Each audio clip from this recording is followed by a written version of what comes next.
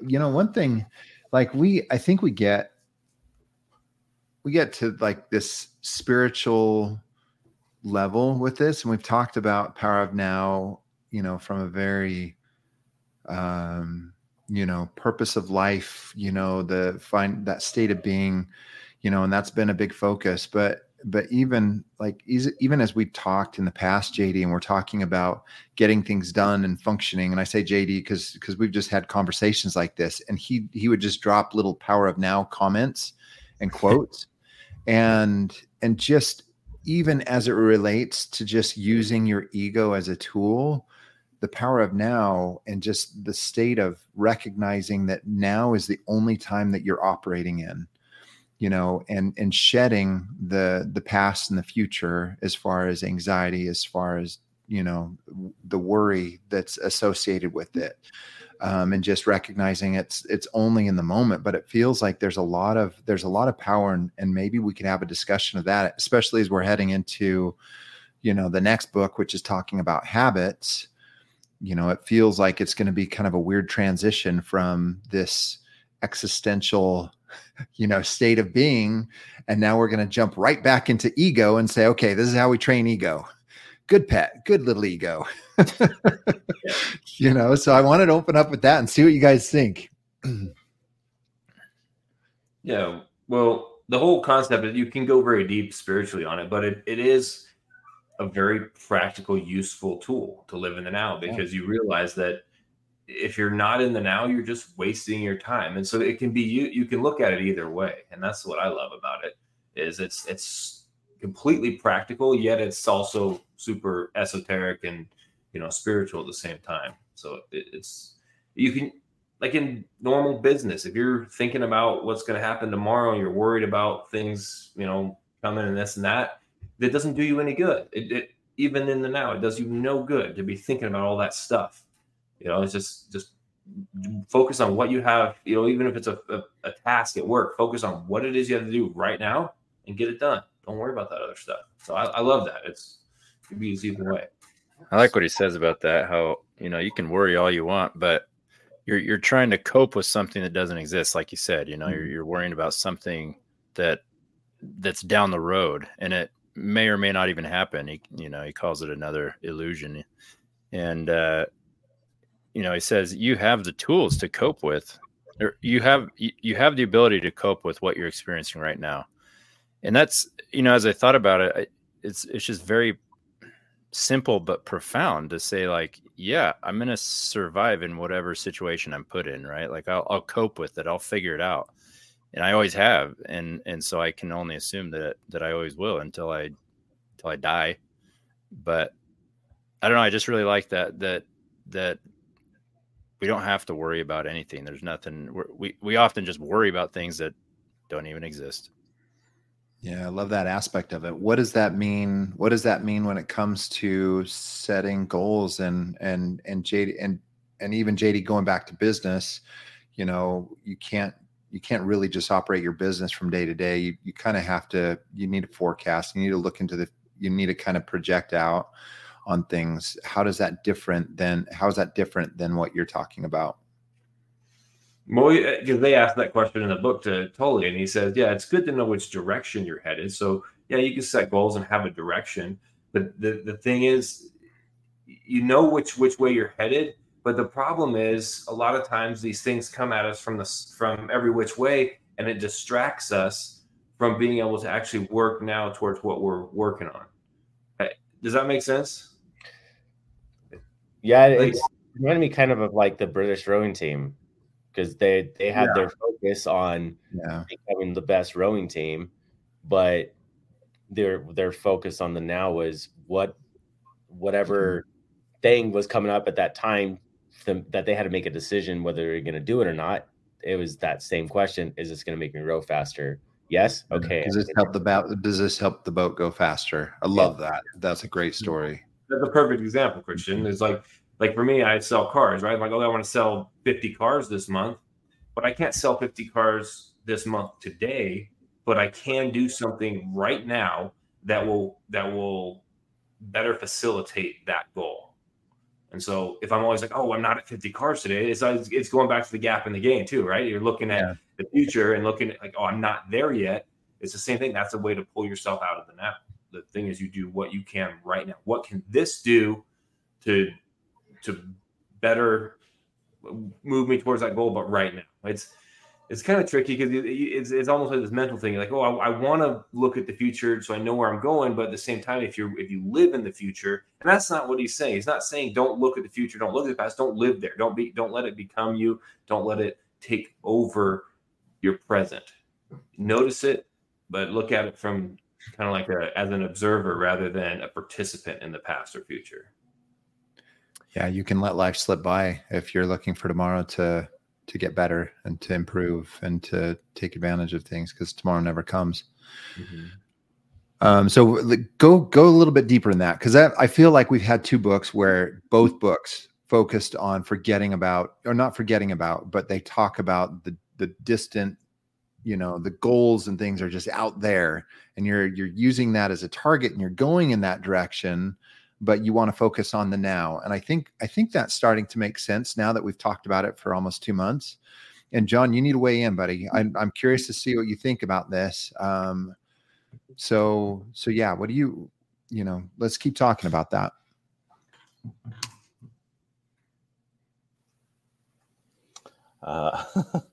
I was trying to just think about like what, as far as concluding thoughts go with the power of now.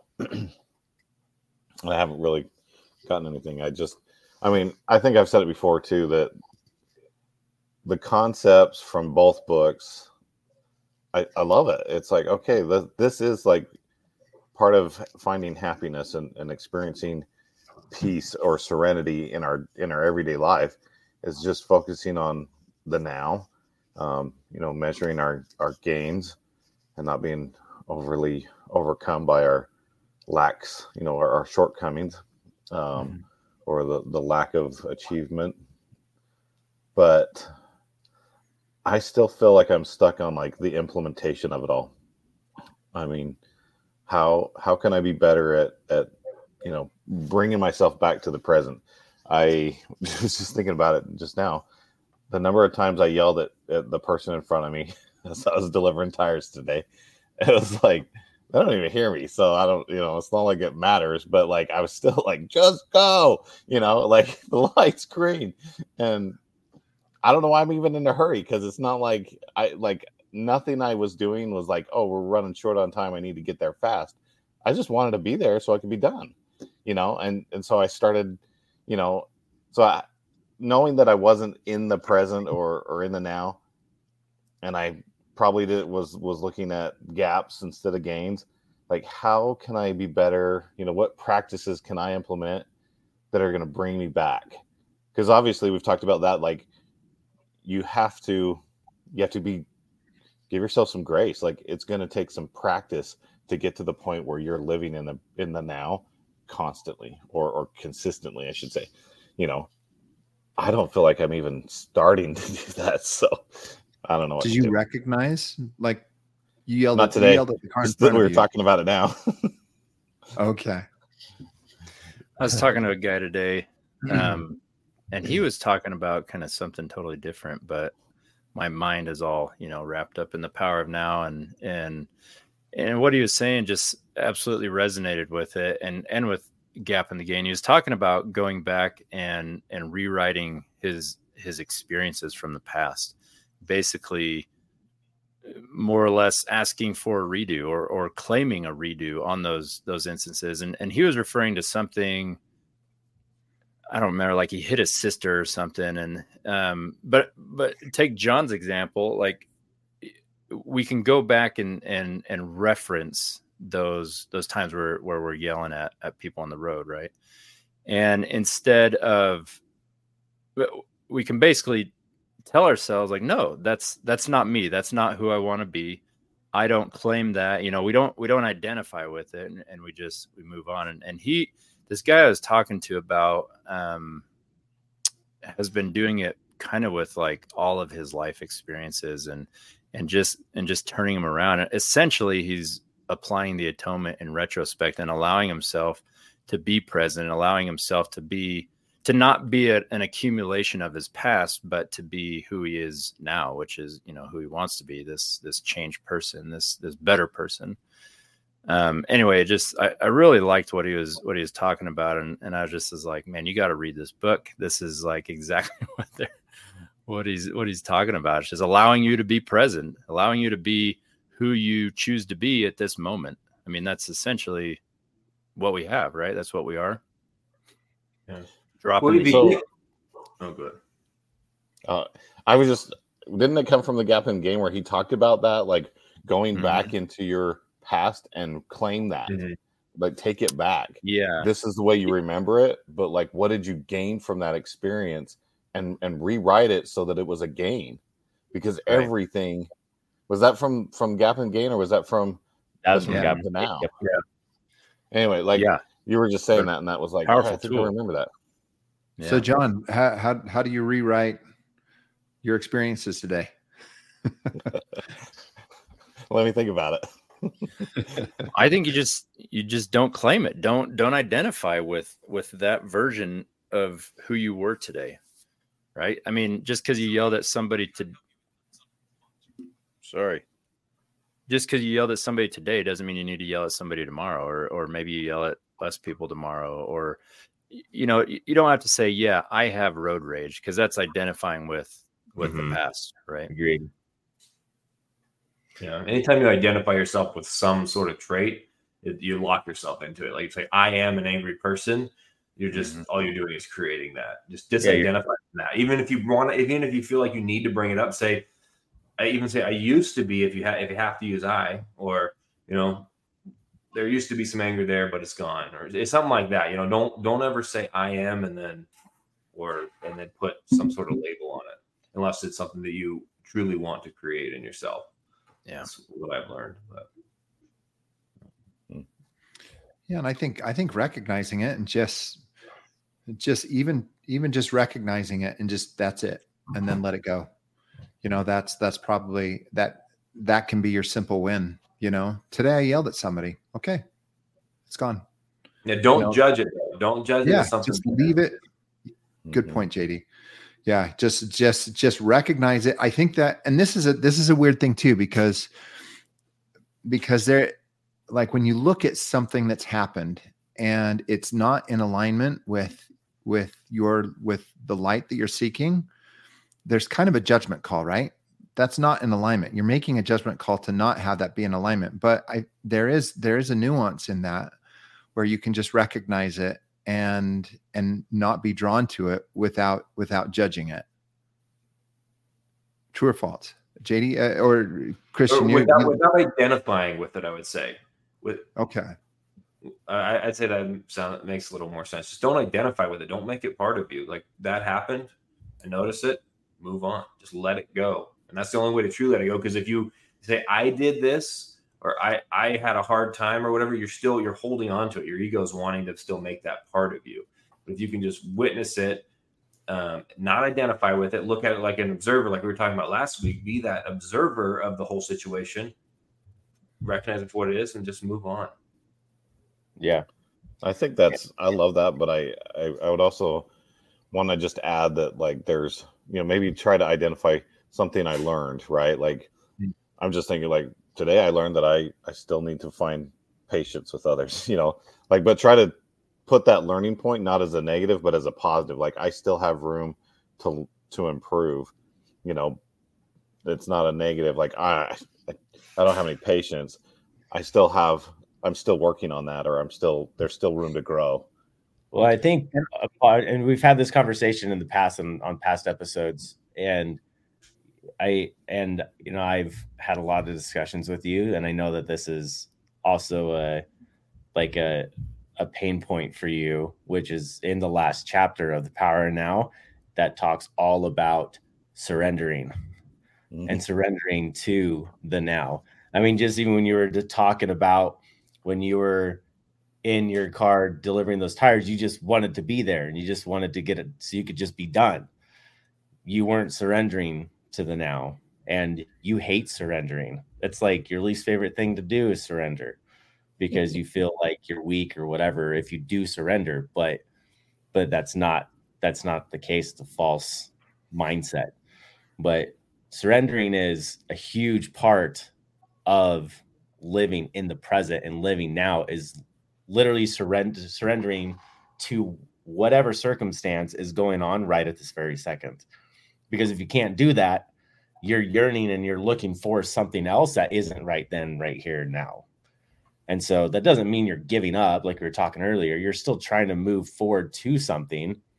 But if you're getting angry and getting upset at someone or something, it's because you're not totally surrendering to what's going on right now. So what are some good, so Christian, I think that's a good point to open up another discussion. What do we do to surrender, in the moment? Are there some things that we can do to recognize, to practice, to work on? Unless John, you want to kick back and we can evaluate more of your your life and where you feel like you want us to all weigh in on how you're doing. Can I add a little more framework to that? And I don't know if this fits in, but he draws a lot of parallels to nowness and being present to Christ. Mm-hmm. And I was at a retreat this weekend, and we were talking about surrender. And one of the guys there, he made a really interesting point. He said, the important thing about surrender is that we need to know what we're surrendering and who we are surrendering that to. Because that makes all the difference, like that totally puts into perspective like what it is we're actually doing. So I don't know, John, if that helps to frame that a little differently. If we're talking about surrendering to the now, essentially with all the parallels he drew with now in Christ, I'd say we're also surrendering to Christ. We're surrendering to his nowness, his presence.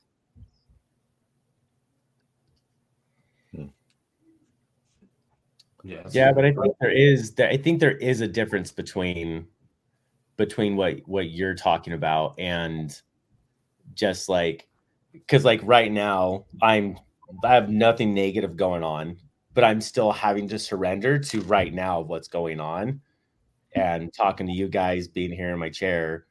And I mean, I guess you could debate with me that me sitting here talking to you guys has nothing to do with me surrendering to Christ. Like there's no struggle in here. I take your point, and I agree. I think though that maybe what you were saying about John was more directed at what I was talking about.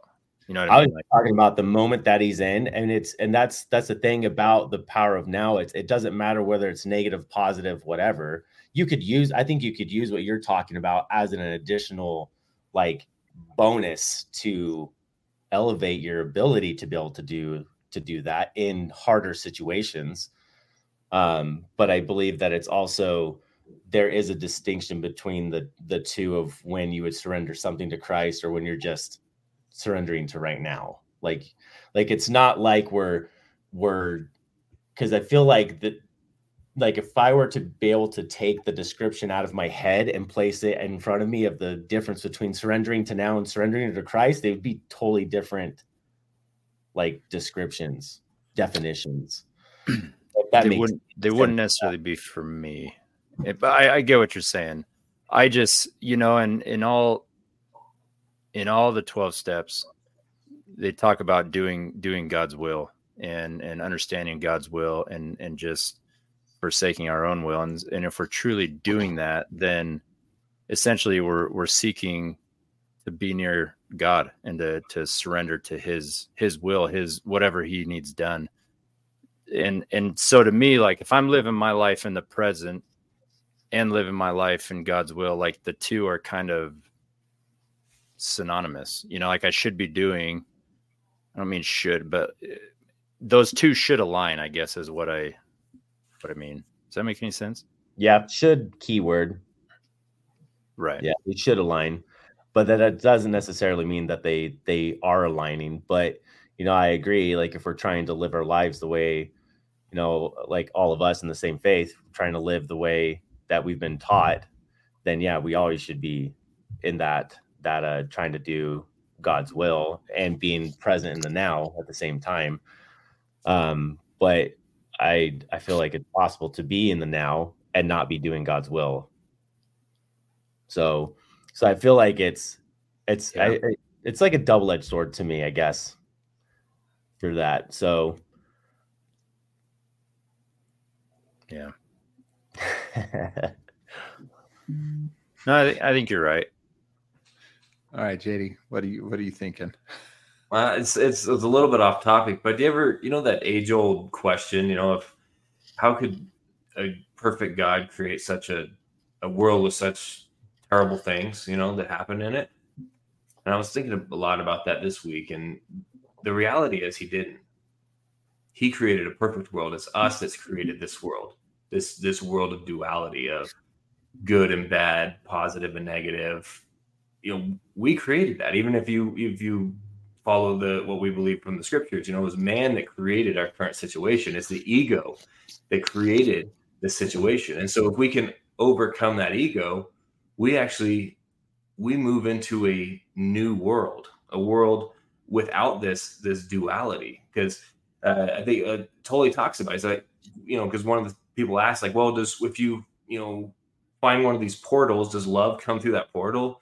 And he's like, no, love is all there is. It's like, it's not, or it does come through the portal, but it doesn't, you don't feel love. It just, love is it doesn't have an opposite, basically what I'm trying to say. And same thing with joy. Actual joy doesn't have an opposite. There's pleasure that has pain, or happiness that has sadness as an opposite. But those true characteristics of God, the ways of being that come from him, they don't have an opposite. I think part of this is actually recognizing that and believing that. And I think that is one of the most difficult things about this, is actually believing Christ and believing who God is and what he is, and our relationship to that. Because we want to put these positives and negatives. We want to just judge everything, and ourselves included. And I think that's just not the way it's meant to be. Just thought that. So we've talked a lot about Christ in this. What about the devil? What about Satan? There you go. Is that straight all it is? Do you think so? As we get into this and draw spiritual parallels, it's been very easy for me to say, okay, the state of being is being at one with your spiritual self, and ego is the natural man. But is the natural man kind of a state of the body that can be easily influenced? And then aren't there outside pressures pushing those influence to more, life essential skills of eating and sex and trying to protect ourselves, just those natural base instincts? But aren't there other pressures pushing us in that regard as well? So you talking about, is there something for us to blame for what we do? Like, it's not. No, really, that's not what I was talking about. Okay. But that's if you think about it, that's what the idea is, right? You're like, you can always point to somebody else. Yeah, I gave into it, but so and so tempted me, and so then you could just pass the blame, right? You can. I don't know that you can actually pass the blame. I mean, ultimately, we make the decision, right? No, I know. Your ego wants to pass the blame because your ego wants to be this innocent victim, right? Yeah. But it wasn't me. Satan did it. Exactly. If that's true, then you would have no responsibility anyway. So what's the point, right? So, yeah, I agree. One of the things he says is all negativity is caused by an accumulation of psychological time and a denial of the present. He says unease, stress, fear, anxiety, tension, worry, that's all the case of too much future and not enough presence. Guilt, regret, resentment, bitterness, grievances, sadness, and all forms of non-forgiveness. That's too much past and not enough presence. 100% Satan plays off of those things, and he tries to get us to stay in those things, to be stressed or anxious about what's coming down the pipeline, or to feel all this regret and sadness about things that happened or things we did in the past. Like, that's his playground. I think that's where he tries to keep us under his thumb. So the pain body is Satan. Yeah, I like that. Like there's a draw. You got to admit that there is still a draw. Like, and JD, I totally understand what you're saying. And I don't want to make excuses. I think we need to be responsible for our actions, no doubt about it. And the choices that we make, especially when we choose not to live in the now and some of those things. But yeah, he describes a pain body and I totally forgot about that, but that's probably my correlation to Satan. You know, just when you feed that pain body, it gets stronger and stronger. And I think that, the pain body is an accumulation of negative energy that's built up. Same thing. What you're talking about there is that, the past, like the accumulation of the past, it's basically damning yourself. Because if you look at your past and your present, and your past, you define yourself by that, your future will be exactly the same as your past was. That's the definition of damnation. And so there's only way out of that is the now. There is no, straight is the gate and narrow is the way, right? It's because the now is fleeting. It's right now. There's no, it's not something you're going to do tomorrow, because that'll never happen. No. And so you got to do it right. I don't know if that's settled. No, and I love it. Like my head, I'm kind of like being stretched in there too. JD, you speak wisdom, but I still am with Chaz and feeling influences and feeling like there is something else that's pulling, maybe using the ego to do it. Maybe that's simply maybe we're putting this all on ego and saying it's ego that's, that we need to take responsibility for. But I feel like it takes energy to be in the present, to stay actively in the present. Yeah. And the path of least resistance is out of the present, right? Like, and that's the one that we're going to fall into naturally, as long as we're not putting any effort into it. And I think the law of entropy takes over, and we just kind of naturally fall into either, worry and stress or depression from the past. Or either that takes a lot of energy to do that, though. That saps your energy. Living in the past and present, that will suck all your energy. Well, look at the state of mental health in the world today, because everybody lives in the past. Sure. For sure, but it's easy to sit in that, right? Easier, I guess. Like you have to, for me at least, I have to actively, maybe energy isn't the right word, but I have to actively be trying to be present. It doesn't just happen accidentally. I guess it would if given the right circumstances, but on a normal basis, it's something that I have to consciously push myself into. Yeah, because we're breaking free of our conditioning. It's because we're conditioned. We've learned our ego is in charge and it's running the show. And so, it does take energy to step aside, suppress, whatever you want to call it, to get out of that. But once you go ahead. I think that's what maybe you're getting at. You think you can eventually get to where that presence is just your natural go-to and it isn't something you have to consciously monitor and keep up with? That's the point. That's the whole point of this book. That's what Tully's talking about. That's where he's trying to guide people to. That's where he ended up on, kind of by accident. I mean, not by accident, but that's where he ended up. And remember, he said early on in the book, he's like, the place that everybody's trying to get to, I realized it already happened to me. That is the state. That is the state of being that this book is trying to teach you to look for. And I do believe that's possible, to get there to a point where that is your natural state, and the past and future really don't take any of your energy anymore. But go ahead. To go back to Jason's question, then, if you can naturally sit in the present, are you more or less free from Satan's influence?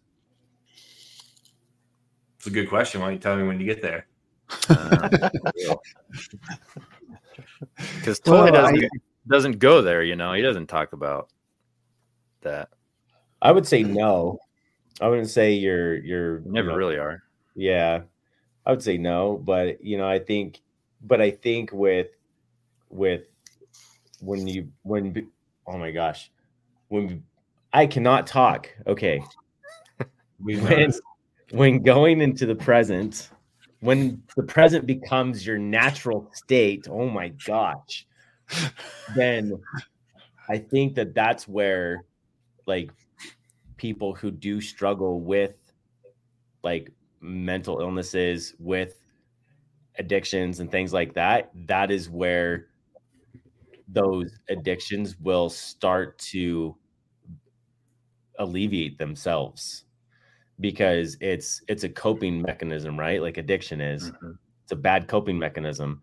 So if you can turn the now into your natural state, then that means whenever you have these bad emotions that come up that normally you would go act out on your drug, whatever it is, to suppress those emotions, if you can just focus on the now, you don't judge the emotion that's there, and you can acknowledge it and whatever, see it for what it is, observe it, and then let it go on its way, then I feel like addictions would just take care of themselves, because then you're having the coping ability to cope with those past traumas or whatever it is you're dealing with. Yeah.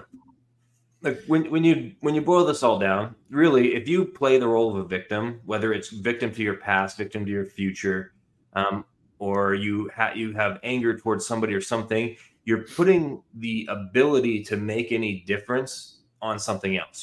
Anytime you place blame somewhere else, that takes away all your power to create and to be.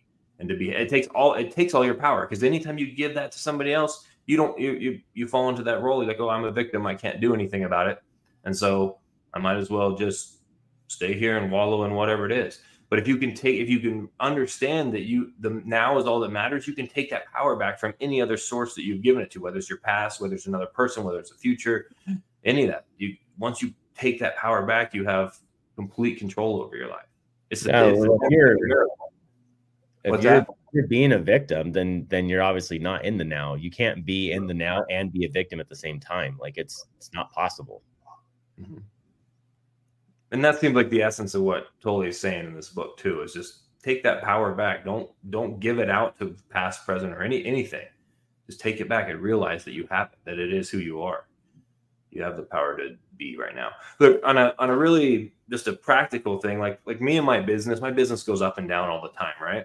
And so I've been practicing this for a long time now.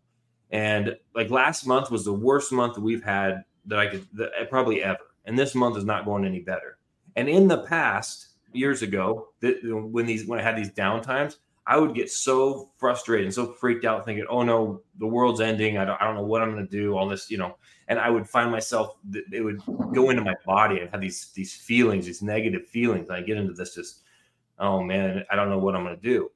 And see, but I moved forward to now, and it's the same exact circumstances, maybe even a little quote unquote worse than they were before, but it doesn't affect the way I feel at all, because I know it's going to change. And all I do is like, what can I do right now to make a change that might help this situation? And it's the not internalizing it that has made the difference for me. It's not that the situation has changed or gotten any better. It's just not internalizing it. It's made a huge difference.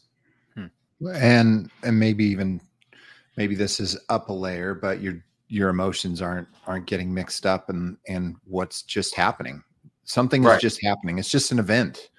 And if you add the stress and the worry around all of that, it totally destroys who you are. And I remember that, and we talked about this affected, and this has affected me in similar ways too. But JD, I mean, that affected your health. I mean, it really brought you down because of some of those stressors. And so it's amazing to see that contrast of where you are right now in comparison. And, I don't know as though that we want to live in an unprepared state, but honestly, if you can remove the emotion and the worry and the stress about events that are happening in your life, how much easier is it going to be just deal with crap. And because, I mean, it's really not crap anymore. It's just a thing. It's just an event. There's no such thing as problems. There's just situations to be dealt with. That's really, and that he talks about that. And that is such the truth. And when when this crap comes up, it's so much easier to deal with if you're not worried about what's going to happen in the future. If you're not like, oh man, this is going to ruin me, or I don't know how we're going to get out of this. All that negative, just meaningless future talk does nothing. If you can stay present, you can easily make decisions. And it's so much easier. It's night and day. Well, there it is, guys. We're done. Apply it. Have a good life. Yeah, for real. Got that, John? All locked in, ready to... I mean, no, and I'm not mocking it at all. It totally makes sense. It's a practice thing, though. No doubt about it. Mm-hmm. Yeah. It's a practice thing. Yeah. And, and I find right now, and this has been helpful, like big breaths. It might sound kind of funny, but that is how I recenter myself. Or I've got a good friend that I work with. She talks about grounding yourself, and it's how I ground myself. Like I feel it starting to come on, a worry, a stress. I just take a moment. I've got my nice little Samsung watch. I just push the breathe button on it. It has a little stress thing, and you hit breathe and just do that. Do that. I'm telling you, it's real. That's so real. Oh, Jason. yeah. Yeah. Yeah. Amen. Yeah. He even mentions it. It's a pretty, what's the word? Fundamental aspect of meditation too. Just focusing on your breath. So that's it. That's like inhabiting the body, right? Because if you mentally inhabit your body, nothing bad can stay in there. And the breath is one of those things to do. And then another tool you can use is humor. Just make fun of the situation, even if it seems terrible. Just make fun of it. It's what pretend like you're a comedian. That definitely helps. It's helped me. Even if you're not funny to other people, if as long as it's funny to you, just sitting there and you start laughing. What's his problem? No, I love that. I am curious if you guys have noticed that your drives, just like as you're driving down the road, do you notice more since reading this? Since when you're truly present, do you look around? Do you try and feel how the steering wheel feels, or like trying? I did that very thing today. What's that? I did that very thing today. Paying attention to what the steering wheel feels like. Isn't that weird? But yeah, it's just like trying to be as present as you can and experience everything as it's happening to you. And honestly, just in my family, that's been one of my goals that I've set, as I look into the future, is to try and be present with my kids. What am I doing right now to get the most out of the people I love, and trying, with my, and it's totally it totally changes your perspective and how present you are. I was sharing a little bit of that with JD, and he was giving me some good insights, but it's amazing how much better it is when you just are present. I mean, it's really kind of hard to describe it in the podcast. I mean, I think we've rehashed it and described it again and again and again. And it's just a matter of doing it, but relationships can be so drastically affected by that. Even if you have somebody that you're a life partner with, or a kid that is not living in the now, if you can be present, it can totally turn situations around, and it can help lift them up as well. And you have to drop the ego to truly be present with somebody too, because the ego will want to try to be present and do the superficial things or have the superficial conversations, but that's not the same. You have to drop that. You have to get past that to be truly present with somebody and connect soul to soul. That's what being present is. Right? Yeah. That's crazy how much that can be a hurdle in relationships. And obviously just saying, your ego can be a problem in your relationship. That totally makes sense. But as we define it with everything that we've been doing and talking about, but yeah, that's a big deal. There was so JD and I, we just barely talked. So I'm sorry to keep I'm not trying to exclude anybody else when I keep bringing out these things with JD. We just had a big long discussion. What's that? I feel excluded. And so, but there was something that we were talking about, and I wanted to share really quick. For me, when I felt that state of being, when it hit me really, really hard, and the experience around it, JD described his last time, but for me, it was I came home from raking leaves, and then I went to a church activity. I went to a baptism where I'd been working with some kids. They got baptized, and I came back and I was changing after that. And I was in my room, and that's when that state of being hit me. And it was just like nothing I've ever experienced in my entire life. It was just so, so amazing, just filled with light and joy. And joy is the word that is the best thing joy and light are the only things that I can use to describe it. Cause I mean, I just remember like looking at my arms, just feeling in my body, just like I was on fire. I just felt so amazing. And it was the fact of service, but JD had a comment that was really kind of, as I was describing that, and JD, you're going to probably have to remind me a little bit about it, but it felt like it was a profound moment for us. When you serve somebody and when you're helping somebody, and even if sometimes the state that you're in of putting down your ego and being present with that person, it gets you in that state of being. But when you're doing it for somebody else, maybe it's their humility that puts them in a need to focus on that state of being and being present with you, to where both of you guys coming together can create, a really powerful effect. And JD, that didn't seem nearly as eloquent as how you worded that. But I mean, how else would you describe that? Well, if I remember correctly, it's when somebody is in need of service, typically they've gone through something that has forced that ego out of the way. It's forced it down. It's prepared them to be in a more present state, because they're reaching out for help, or they're needing help that they can't do themselves.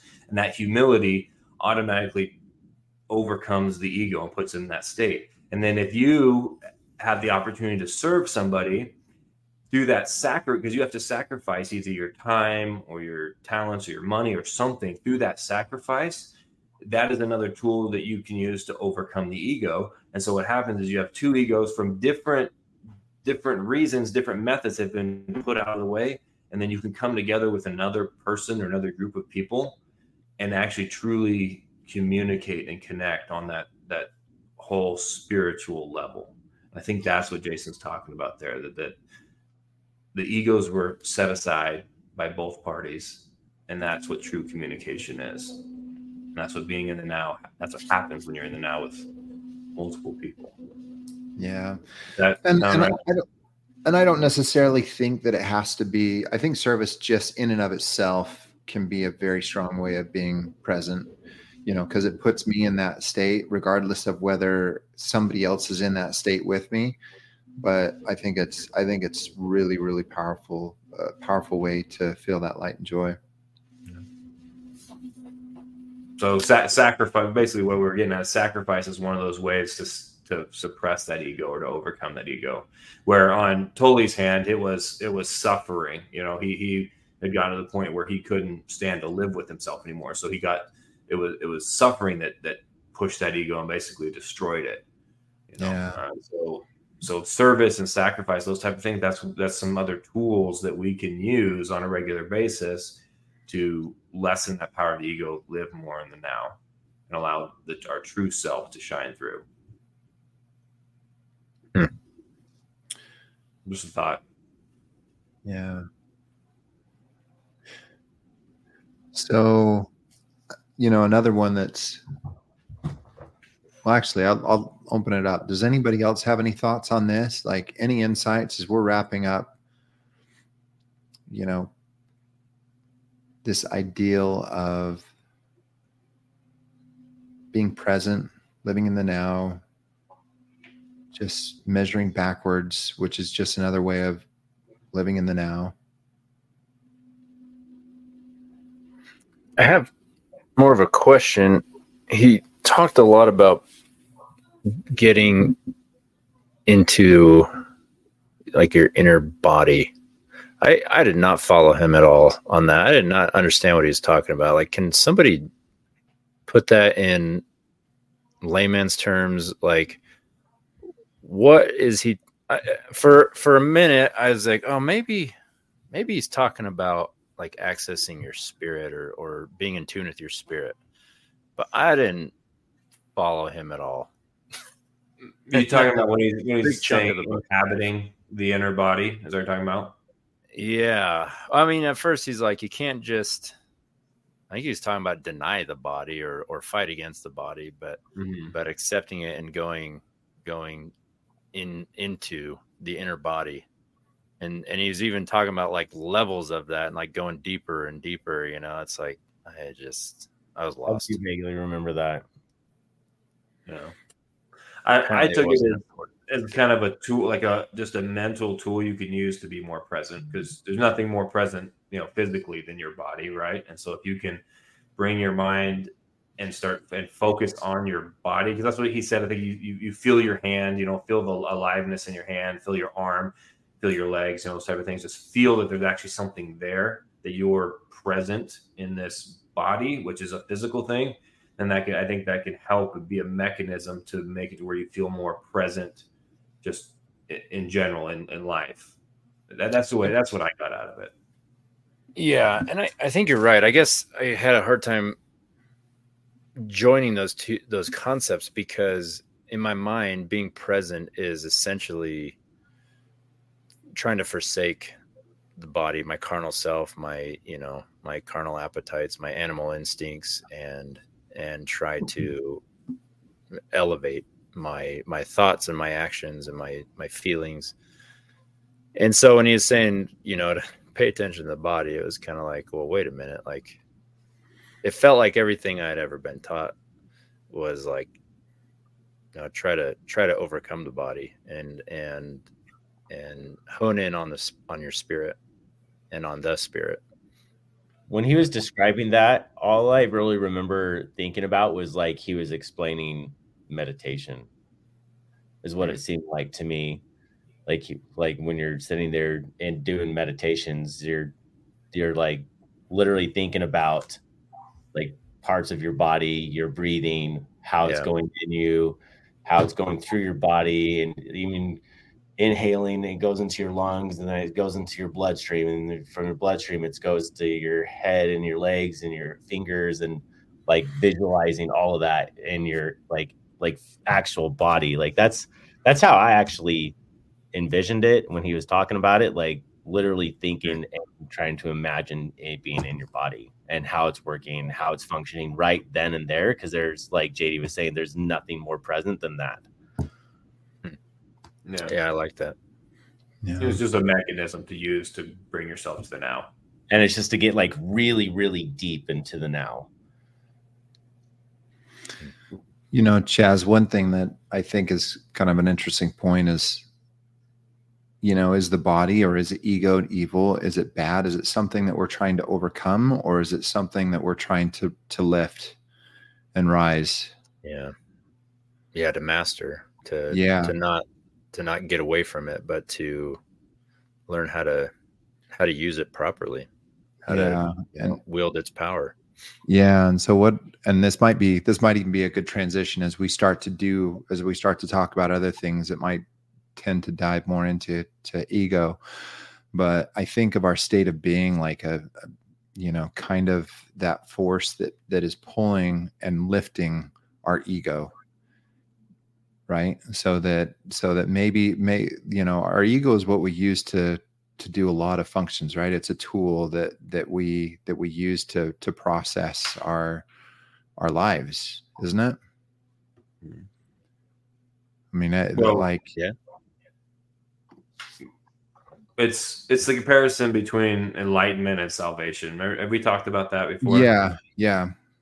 So, you know, enlightenment is, you know, like what the Buddha taught, you know, it's the relinquishment of the ego, where salvation is actually the purification of all of it. And that's what Christ taught. He he brought it full circle and taught that it's the purification of the body, the ego, all of it. So if we allow our higher self to do that, and like what Jason, what you were saying is pull it up, because our higher self is perfect. It's, it came from God. It knows everything. It's this fallen ego, natural man that has to be kind of drug along until I think that's a progression, and it can start to snowball. And I think as we start to, through Christ, and the atonement and repentance, purify that ego, then it can really start to open up life as those two come together.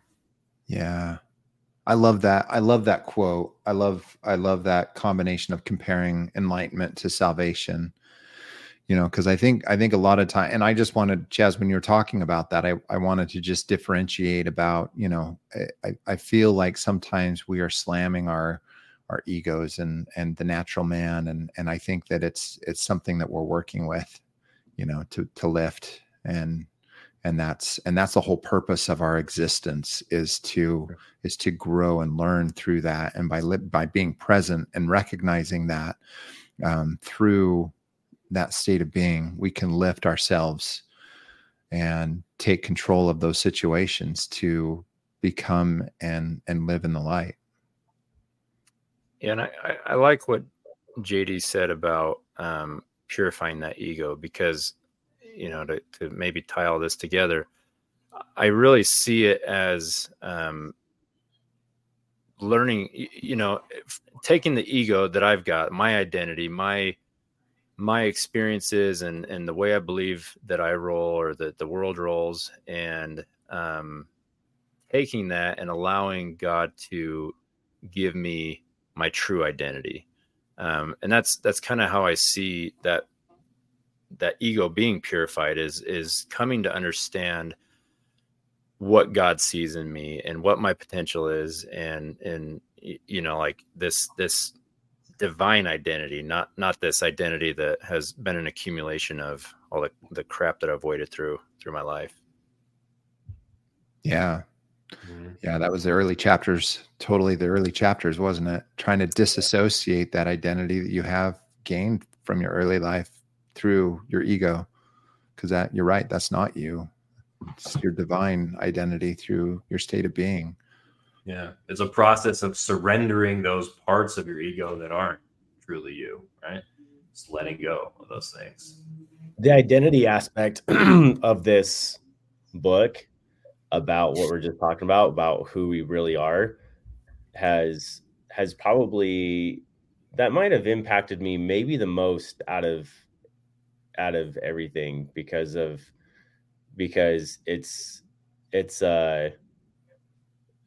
because whenever you identify yourself with, like I had said before, things about you that are unchanging, like me, I'm Christian, I'm a son of God, I'm a father, I'm a son, and I'm a husband. Hopefully that one never changes. But those things those are unchanging for me. So I can identify with those 100% of the time and be totally safe with them. And they're never going to get destroyed no matter what. Nobody can take away any one of those from me at all, ever. And it doesn't matter what my life situation throws at me. That doesn't change.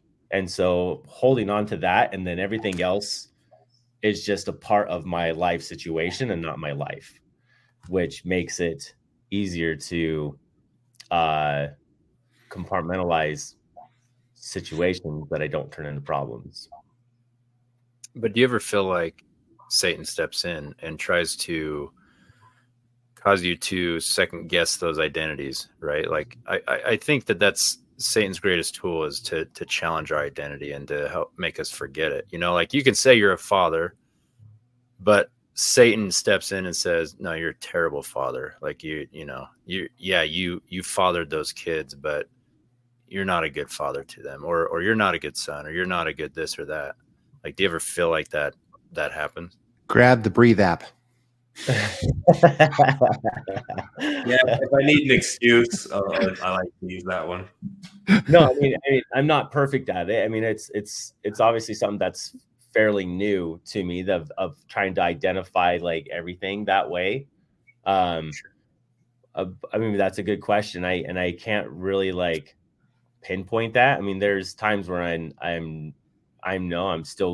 get mad at Bradley or whatever but that's not. But when I step back, even after, right then, I do get mad and I do fall out of the present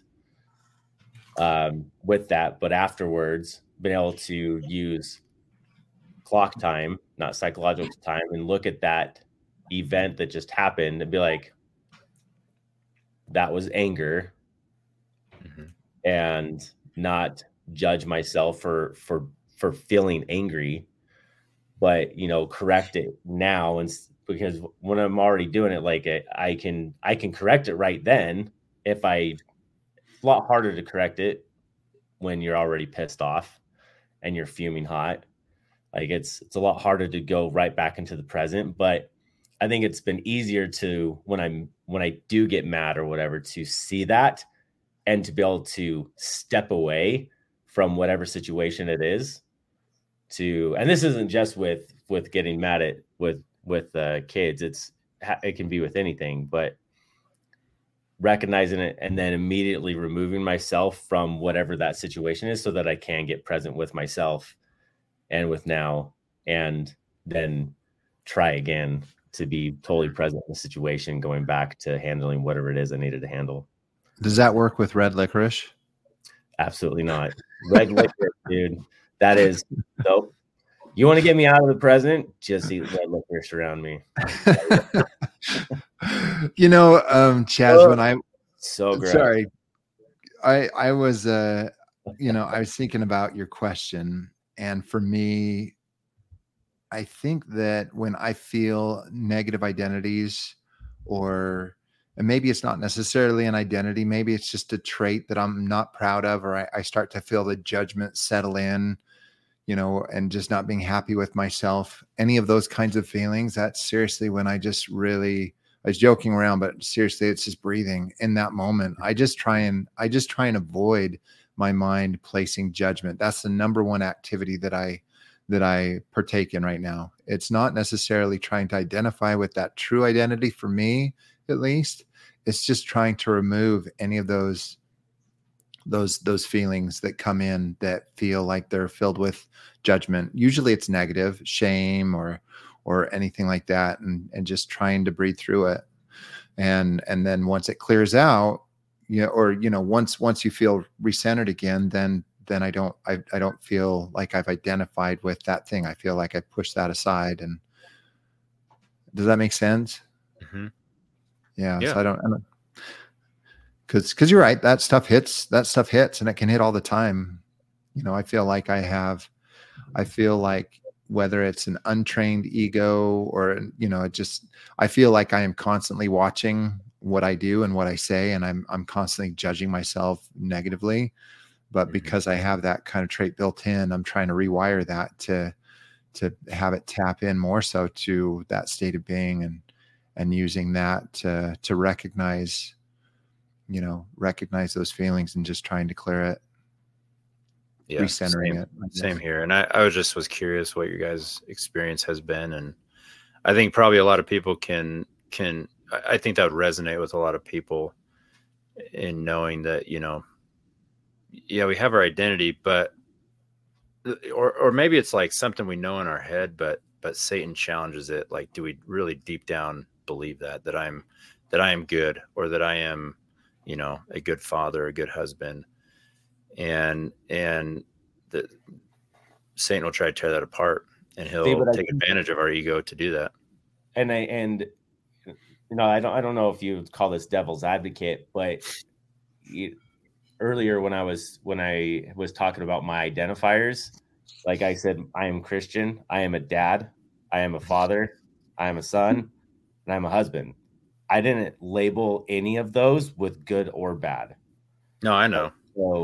So when it comes to challenging my actual identity, it doesn't matter whether it's good or bad. They'll still never change. And so when it comes to Satan challenging me on that, like he can't challenge me that I'm a dad. Like he just can't, because I am one. Like that's something that can't change. He can't change that I'm a son of God. It doesn't matter whether I mess up or not. Like I don't label myself that way because I'm imperfect.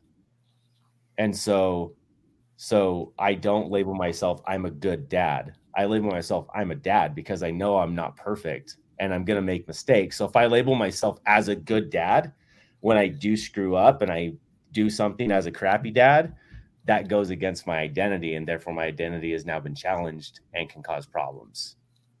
So is there value then in taking that position? It's kind of a neutral identity, honestly. I mean, to say I am a son. I mean, it's not saying I'm good or bad. It's just a fact.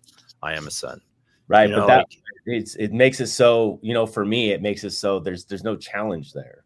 It's like, what is he going to challenge me on? It's like, I know I'm imperfect. He's like, you're a crappy dad. Yeah, you're right. Sometimes I am a crappy dad. Okay. But if I'm in the gain, then I can say, yeah, look what kind of dad I used to be and look what kind of dad I am now. Totally. And so like I can say, yeah, I'm a good dad. And yeah, maybe I do things sometimes that are not great. It works against my ideal. But if I'm staying in the gain, then I should still be able to say I'm a good dad. Sure. I guess my question is there value in identifying with positive things over, neutral identities? I would say, yeah, but you'd have to be careful. I mean, because it's where, because there's a lot of affirmation stuff that's all about positive, positive reinforcement, trying to train your subconscious mind of I'm this or I'm that, or I have all these things. Like people talk about manifesting or whatever, like they're saying these things over and over and over. And the whole point of that is to try to train your subconscious mind so that you naturally do things to reinforce what you keep telling your subconscious mind. And when you start doing that, you start to manifest those sayings because you start to naturally do things to reinforce what you've been telling yourself. And so you can go and tell yourself positive identifiers if you want, but I'd just say you just have to be careful on what you're doing, because if you're identifying yourself that isn't neutral, then your identity can be challenged. Yeah, I don't know where I stand with that. I mean, I listen to the conversation. I feel like there's been, I guess, this thought coming into my mind that I wonder if Satan is using the ego and the experiences that we have to throw that, to challenge those core things or those factual things about ourselves. I don't know. I feel like there's he's using that to destroy our existence, to make us miserable. Yeah. And I get what you're saying too, Christian. But yeah, I guess I don't know. I agree with both of you guys, but I'm trying to grapple with, is it still better to have a positive identity and have it be challenged than to have a neutral identity? That's what I just don't know where I'm at with that. That's a good question. But if we're going off what the book says, it totally says, somebody talks about having a relationship with yourself. And he says, well, do you even need to love yourself? Why do you have to love yourself? Because when you love yourself, you're splitting yourself in two. Right. And so if you have a positive view of yourself, you're still splitting yourself in two. Why not just be yourself? Just be what you are and not have to put a label on it. Because if you put it, because going on with Christian's saying, if you put a label on it, whether it's positive or negative or neutral, Well, yeah, well, neutral, because neutral would be not labeling it, right? It's just being. But if you put a positive or a negative label, there's always the opposite exists, you know. And so that's just my take on it. It's a very interesting question, though. I guess if you could always stay in the positive, but this is almost impossible to do. The part that is hard for me to swallow when he's saying just be yourself. Like, what if yourself is not a great person, or the person that you're wanting to be? That's the self he's talking about. That's the ego self. He's talking about your true self, your higher self, like your self from God, basically. You're one that's always been that, and that's what he's saying. He's not saying be your ego self, because that'd be your crap. Yeah, you're talking about like a life situation, not your life.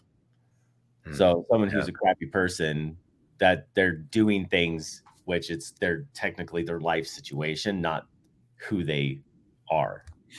And I think anybody that would go through this process of, serious meditation, internal respect, just sitting there and trying to find that state of being is going to change. I don't think that they would be that person anymore if they found their true state of being. Anybody that's, because I think that process, it just eventually will change you. There's no doubt about it. Well, it has change your ego. It'll change your ego. It'll help you find your true essence. Your true self. Once you connect with your true self, then that light will shine through to your ego, I think, and that's what. That seems like what he's saying, what Tully's saying anyway. Because once you do that, the other stuff doesn't matter. The stuff because people who are disgruntled doing whatever or being bad people, it's not because they're inherently bad. It's just because I don't know. I'm gonna stumble on myself. Hold on. Edit this part out. I can't. Skip me. Never mind. My mind. I totally. Let me jump in. There.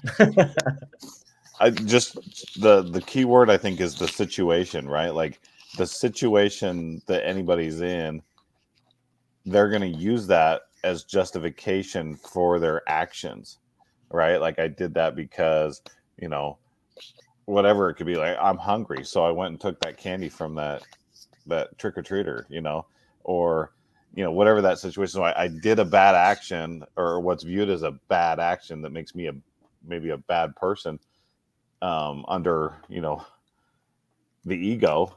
Or you yelled at a car in front of you delivering tires. Thank you. That's what I was looking for.